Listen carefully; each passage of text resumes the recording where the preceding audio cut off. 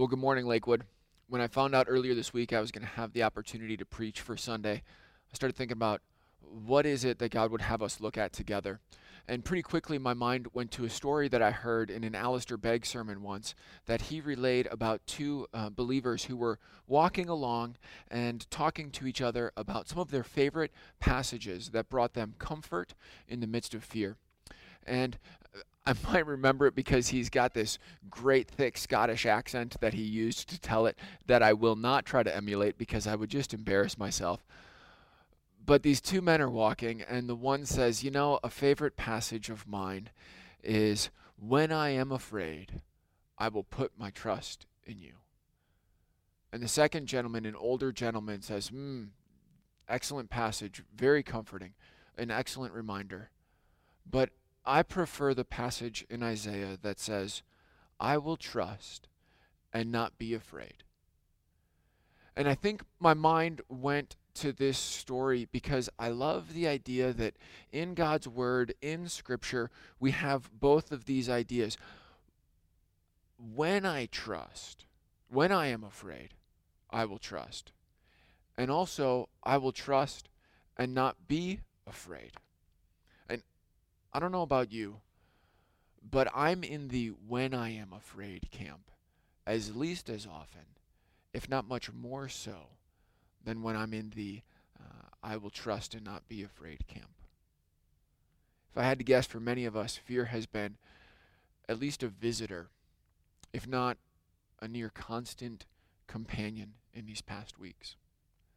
And I'm grateful that Scripture doesn't ignore this reality of fear in our lives, but rather that Scripture speaks directly to us and gives us tools to remind us that any fear we have always pales in comparison to God's power and His promises. And because of that, choosing to trust in Him is never foolish.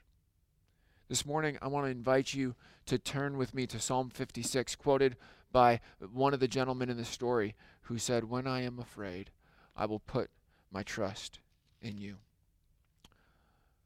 Psalm 56 says this. It starts out, "For the director of music, to the tune of A Dove on Distant Oaks, of David, a miktam, when the Philistines had seized him in Gath. Be merciful to me, my God, for my enemies are in hot pursuit. All day long they press their attack. My adversaries pursue me all day long. In their pride many are attacking me. When I am afraid, I put my trust in you. In God, whose word I praise, in God I trust and am not afraid. What can mere mortals do to me? All day long they twist my words. All their schemes are for my ruin. They conspire, they lurk, they watch my steps, hoping to take my life. Because of their wickedness, do not let them escape. In your anger, God, bring the nations down. Record my misery. List my tears on your scroll. Are they not in your record? Then my enemies will turn back when I call for help. By this I will know that God is for me. In God, whose word I praise, in the Lord, whose word I praise. In God I trust and am not afraid. What can man do to me? I'm under vows to you, my God. I will present my thank offerings to you. For you have delivered me from death and my feet from stumbling, that I may walk before God in the light of life." Father, we thank you for your word that is both ancient and amazingly present to us.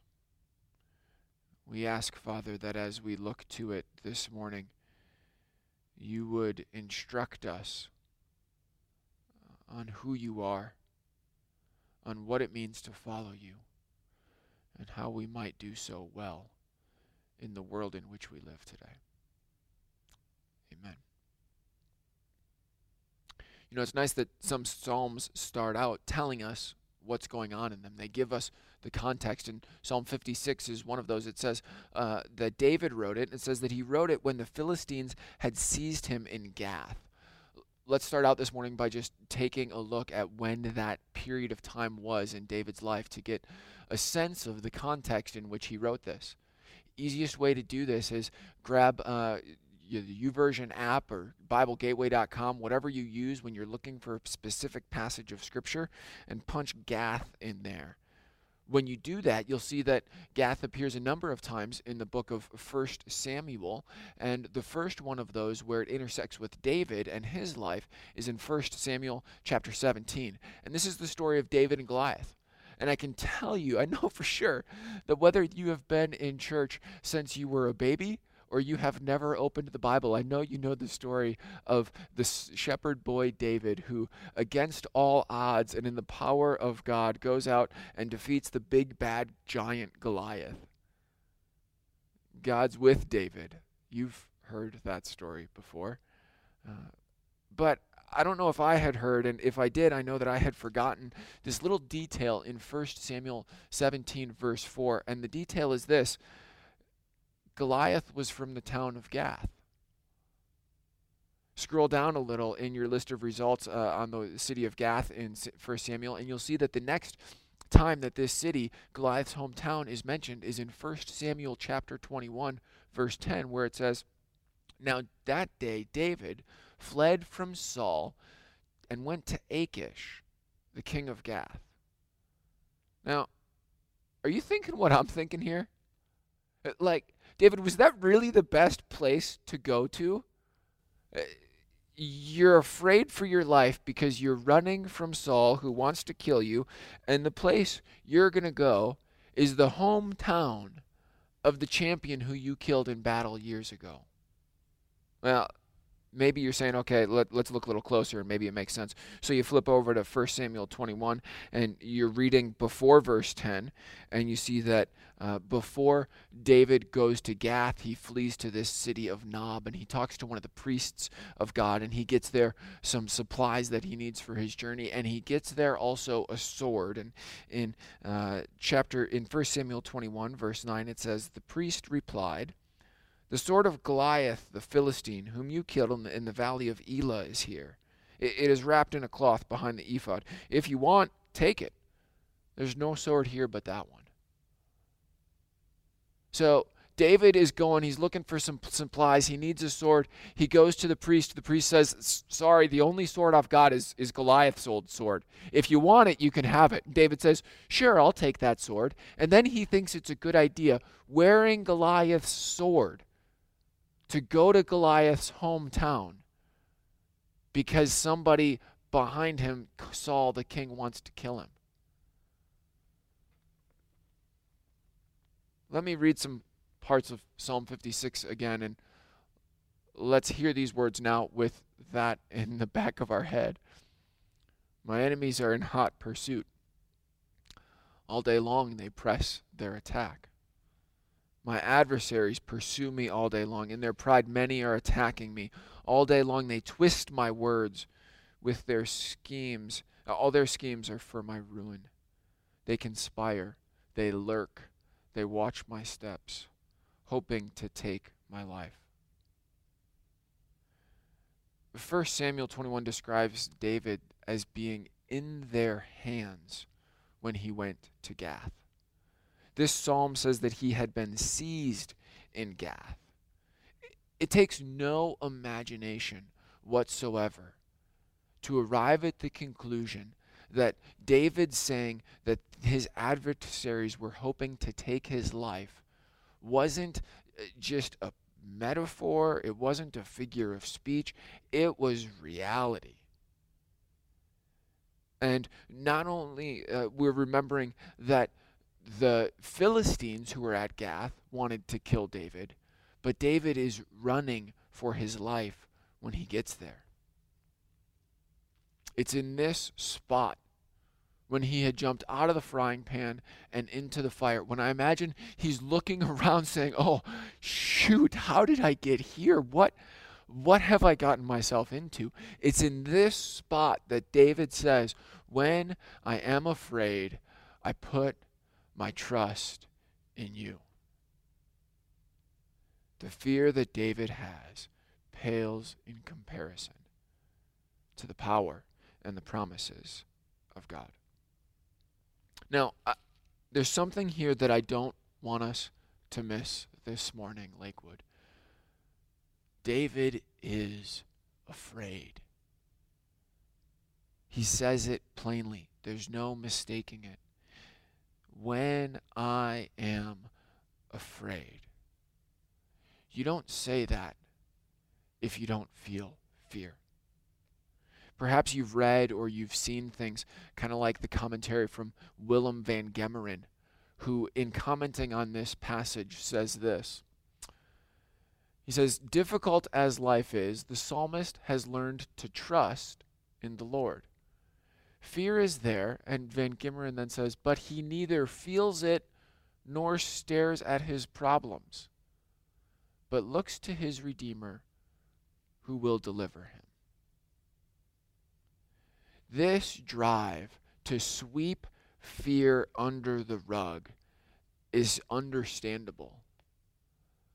But I have to disagree with this commentator and say that trying to explain this away as saying that David didn't feel fear simply is not warranted by what Scripture says. Pretending that trusting God means that we don't fear just isn't true, and it's not helpful. David felt fear. He doesn't deny it, and we don't need to deny it either. I want to talk with you some this morning about fear. If we're going to understand how to respond to fear in line with Scripture, if we're going to understand how to bring our fear under the power and promises of God, I think we do well to first understand a little bit of what fear itself is.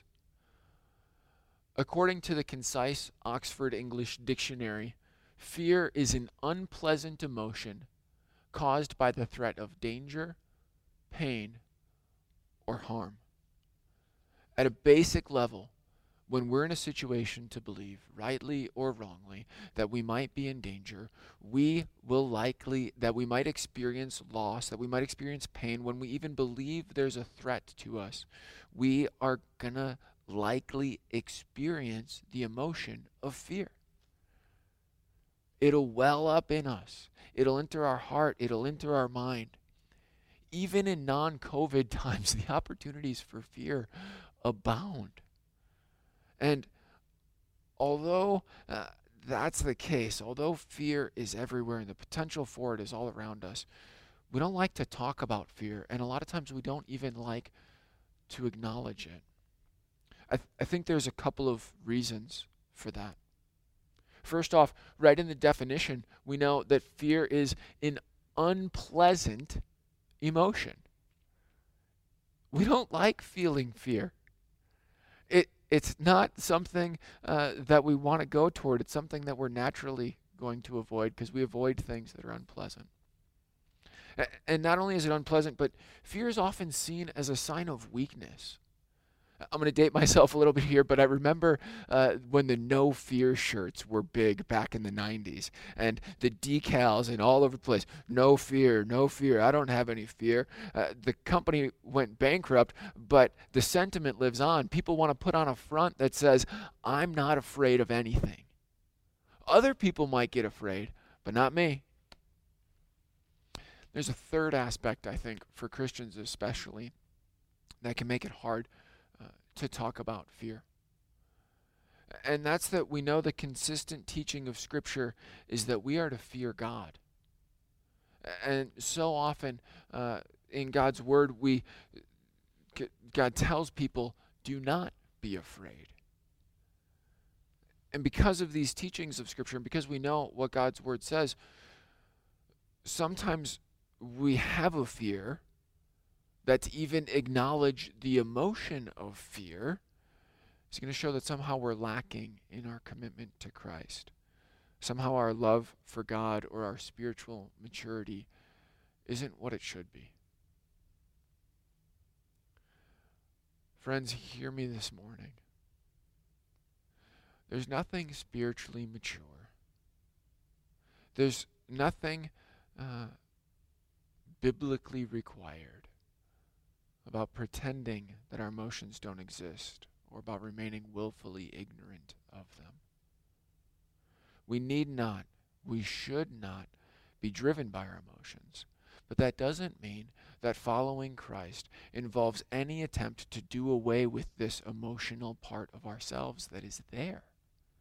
God made us with emotions, and attempting to amputate them, attempting to cut them off from our existence is to fight against God's good design, and it's to fight against how he created us in his image. David gets that. Throughout the Psalms, and here in Psalm 56 as an example, David is acknowledging, he's expressing his emotions. We see this not only with the Psalms, not only with David, but we see it with Jesus himself. Jesus is an emotional person. Throughout his ministry, he is expressing a variety of emotions. And in Gethsemane, he feels these emotions at a very deep, profound level. Mark records that Jesus was deeply distressed and troubled, and that Jesus himself says, "My soul is overwhelmed with sorrow to the point of death." That is nothing if not an expression of emotion from our Lord Jesus Christ. If we're going to bring our emotions in line with our faith, we must first acknowledge them and work to understand them. To pretend that David didn't fear is to ignore what the text is telling us.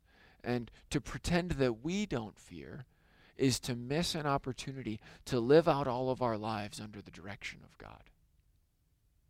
I like how John Calvin puts it in his commentary on this passage of Scripture when he says this. He says, David makes no pretensions to that lofty heroism which contemns or disregards danger.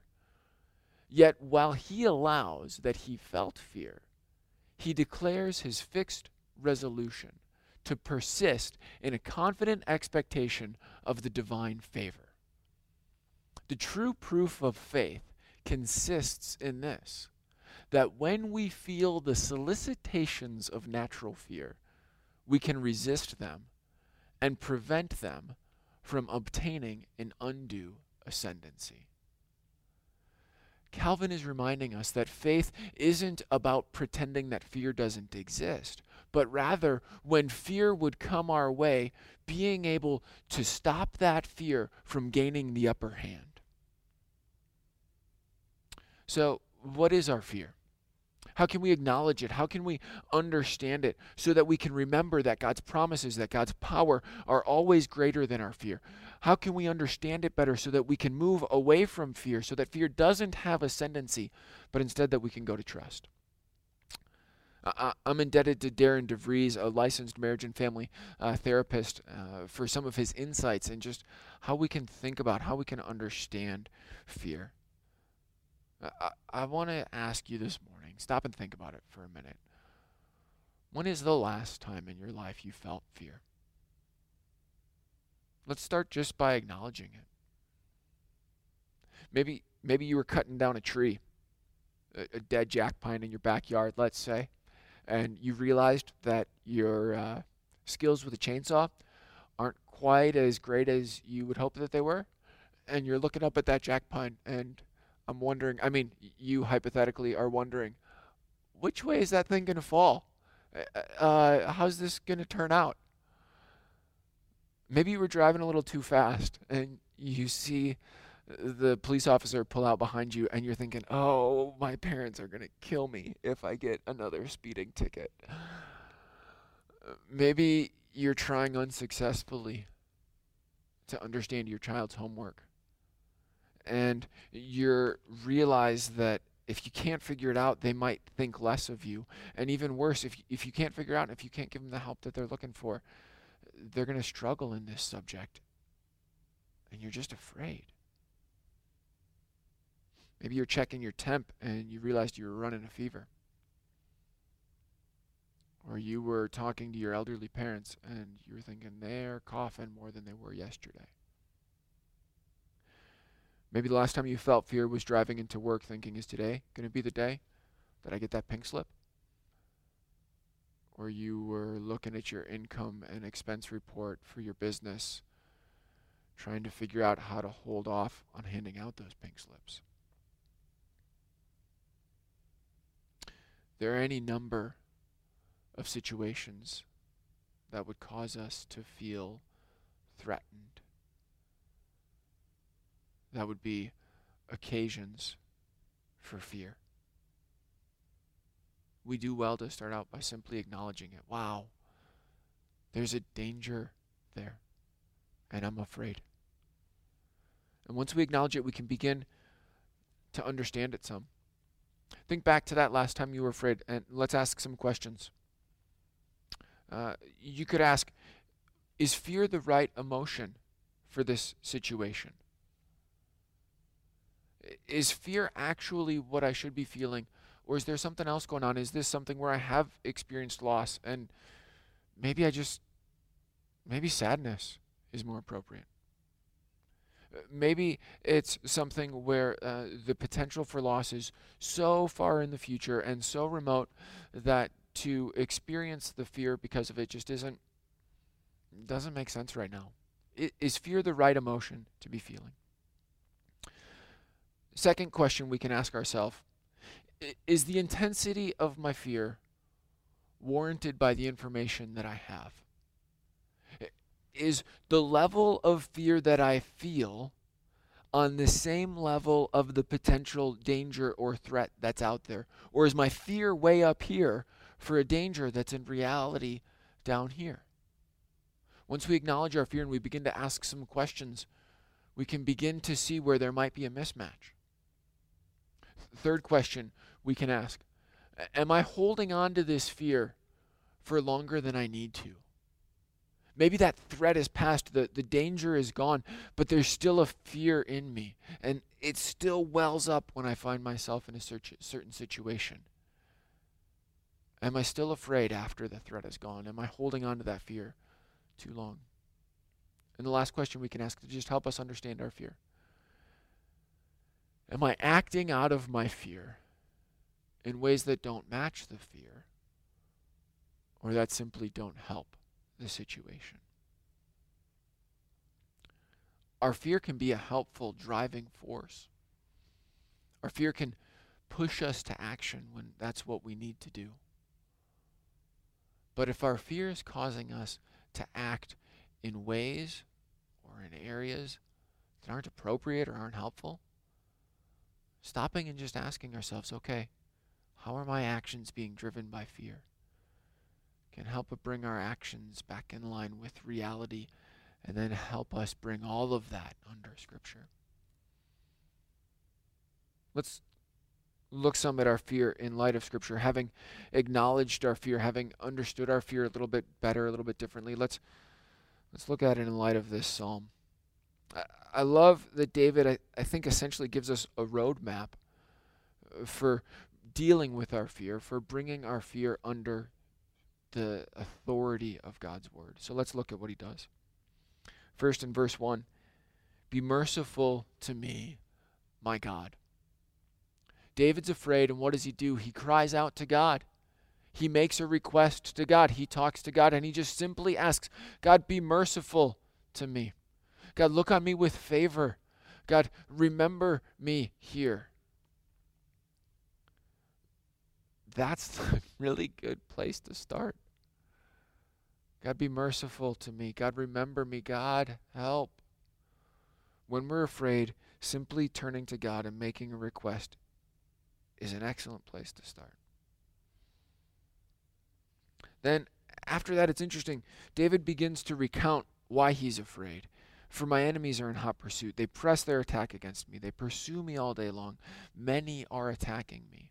See, I love here that David isn't ignoring the danger. David isn't trying to stick his head in the sand. David is willing to look at it, and in so doing, he can understand his fear. He can acknowledge reality. David is taking the time to acknowledge the situation. And then he has this statement of resolve. Okay, I see the situation. I've cried out to God. Verse 3, when I am afraid, I put my trust in you. I love that David is really kind of speaking. He's speaking to God. He's saying, I put my trust in you, God. But he's speaking to God kind of to himself. You can hear him saying to himself, wait. When I'm afraid, I'm going to trust in God. And then in verse 4, he shifts totally away from talking to God to talking about God. In verse 4, he says, in God whose word I praise, in God I trust and am not afraid. What can mere mortals do to me? It's like he's talking back to himself. He's quieting his own soul. He's telling himself, God is here. God's told me things. He's given me promises in his word to me. God is powerful. There's mortal men, yes, but there's the immortal, everlasting, all-powerful God. He quiets himself by remembering God's power and God's promises. But the Psalms are so real. I love in verse 5, after David does this work of quieting his own heart, it's like the fear starts to well back up in him. But all day long they're twisting my words, and their schemes are for my ruin, and they're conspiring, and they're lurking, and they're watching my steps, and they want to kill me. Isn't that the way our lives work? We see a situation, we cry out to God, we remember his power, we remember his promises, and the fear wells back up within us. Just because David has resolved to trust in God, just because he's remembered God's promises, doesn't mean that the situation has gone away. Doesn't mean that the fear has disappeared. It comes back. So what does David do in verse 7? Again, he makes a request to God, and the process starts again. Friends, don't be afraid of starting the process again. If you've been afraid and you've moved to trust and the fear comes back up, you haven't failed. You just keep doing what you did. You keep turning back to God. You keep trusting him. So in verse 7, David makes another request. Because of their wickedness, do not let them escape. In your anger, God, bring the nations down. This is a more specific request. It's a bigger request, a broader request. Instead of just, God, be merciful to me, now he's saying, God, act. God, please do these things to rescue me. We can be specific in what we're asking God to do. We can trust him for real things that are going to really impact our life. God, please act in this way in my life to save me from this danger.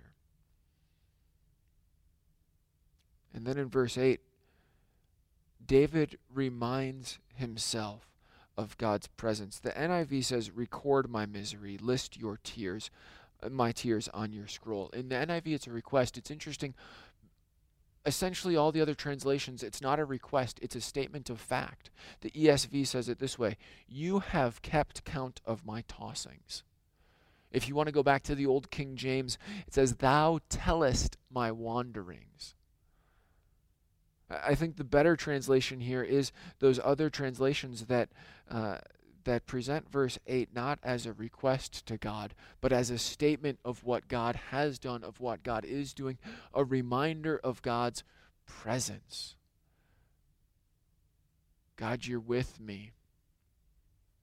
You know, you've seen, you've been there for my misery, for my wanderings, for my tossings, my sleepless nights.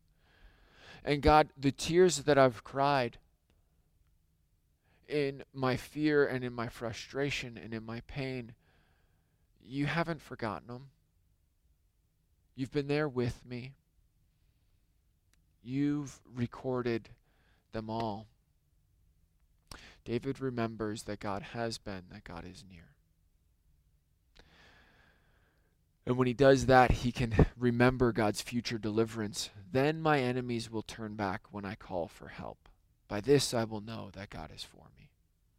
You know, I wonder in this, If David is perhaps recalling here a specific promise that God made to him, he talks about in God whose word I praise.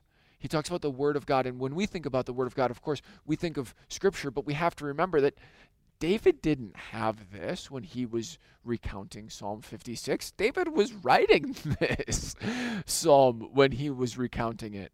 So for David, God's word was maybe something that he had heard from Samuel, perhaps, when he was being anointed king. Maybe David's thinking here about something that the priest told him when he went to God's house to get bread and the sword of Goliath. David would have been thinking about something different than we think about when we think about God's word. But what a reminder to us that in our situation, though the word of God that we have is different than the word that David had, how much more do we have to show us the power and promises of God? We have how David's story ended up. We have how God showed faithfulness to the nation of Israel throughout the Old Testament. We have how God loved us in sending Christ and showed his power in the death of Christ for our sin and his resurrection to buy us eternity with him. David is trusting in God's promises to him. And as he does, he can state God's future deliverance. Then my enemies will turn back when I call for help. And by this I will know that God is for me. This will happen in the future. And as he's remembering God's promise again, his fear quiets. And he moves again into this statement of praise and this refrain of trust. In God I will trust and am not afraid. What can man do to me? And then after David moves through this, and after he experiences this fear a couple of times and tamps it back down with God's power and promise, he resolves to take some next steps. And he determines that his next steps are going to be what he has already promised to God to do. Verse 12, I am under vows to you, my God. I will present my thank offerings to you. Not only does David know that God has made him some promises, but David has made some promises to God. He said, God, I'm going to be grateful in this. I'm going to praise you. I'm going to give you thanks. And he's resolving to do just that. He's dedicating himself to taking action based on his confidence of God's provision. Here in verse 13, I love that he's talking about God's deliverance as if it has already happened. So great is his confidence in God's power and promises that he moves ahead in the actions he knows he should take. He's not overpowered by fear. He's not paralyzed by fear. David moves from fear to trust. And he provides a guide for us to do that as well. I want to close this morning simply dwelling on the power of God and recounting some of his promises to us. Think for a minute. What are your favorite reminders of God's power? When you're looking at the world around you and you're seeing things that could go wrong, and you need to be reminded that God is in control, what are the things that are most helpful to you? Is it the reminder that God is not only powerful enough to make our amazing eyes that allow us to see the world, but he's powerful enough to give sight back to the blind? Do you love thinking about that God was not only powerful enough to craft water with all of its unique properties, but that time and time again he showed his power over it. He could make it pile up on itself when usually that's not what it's supposed to do. He could make it flow out of a rock where it had no business coming from. He could make it split in two so his people could pass through. Our God has power over wind and rain, hail and storms. He can speak into existence, and he can tell them to be still. Our God is powerful enough to create the sun and set the planets in motion around it. And not only that, but he's powerful enough to command it all to stop or to reverse course when he deems fit. Our God is powerful enough to fling the stars into the sky simply by speaking them into existence, and he holds all of them in place without breaking a sweat. Our God, who created all of this and is powerful over the entire galaxy, has promised us some things too. He's promised us he's not going to change. For all the uncertainty, for all the unknowns, he's promised us that he will be the same yesterday and today and forever. He's promised us that he not only knows and cares for a common and fragile sparrow, but he knows and he cares for us. He sees us as well. He's promised us he'll never leave us. He'll never abandon us. He'll never forsake us. He's promised us that we need not be alone, but for those who love and trust in Jesus Christ, he will be with them and he will be in them always. And for his children, he has promised forgiveness from sin and healing from brokenness and shame.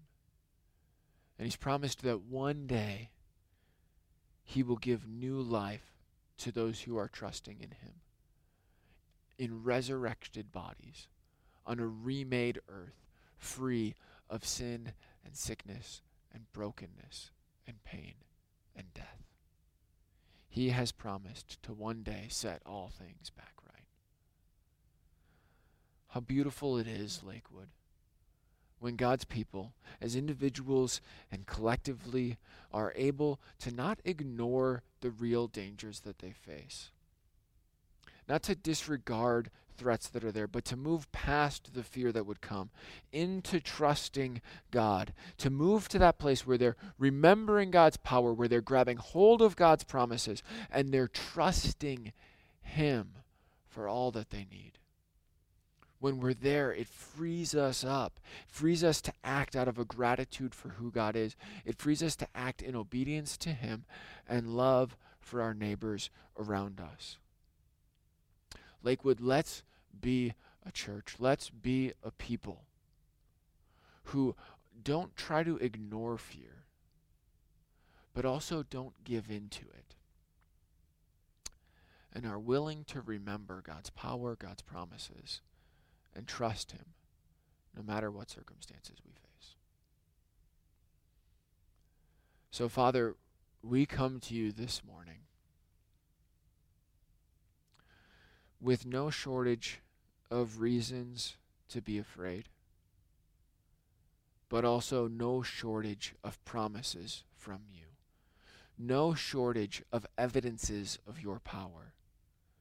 God, would you turn our eyes this morning from the things that would cause our hearts to fear to those attributes of yourself that remind us of your power, of your goodness, and that bring us comfort and peace, and that allow us to trust. God, as we trust you, would you then allow us to love our friends and neighbors? Would you allow us to live lives of gratitude and praise? Thank you, God, that you have provided for all of this in your Son, Jesus Christ. It's in his name we pray. Amen. Thanks for joining us this morning. It's been a pleasure to open up God's Word with you. We want to invite you to join us again next week. Next week, as we traditionally do on the first Sunday of a month, we'll be practicing communion, and as we did on Good Friday, we'll be providing a time in our broadcasted service to have you take communion with those that you're gathered with your families. So you might want to keep that in mind as you're making essential trips to the grocery store this week, and pick up bread and grape juice that you can use as we lead you through communion next week. As you go this week into the world around you, go in Christ.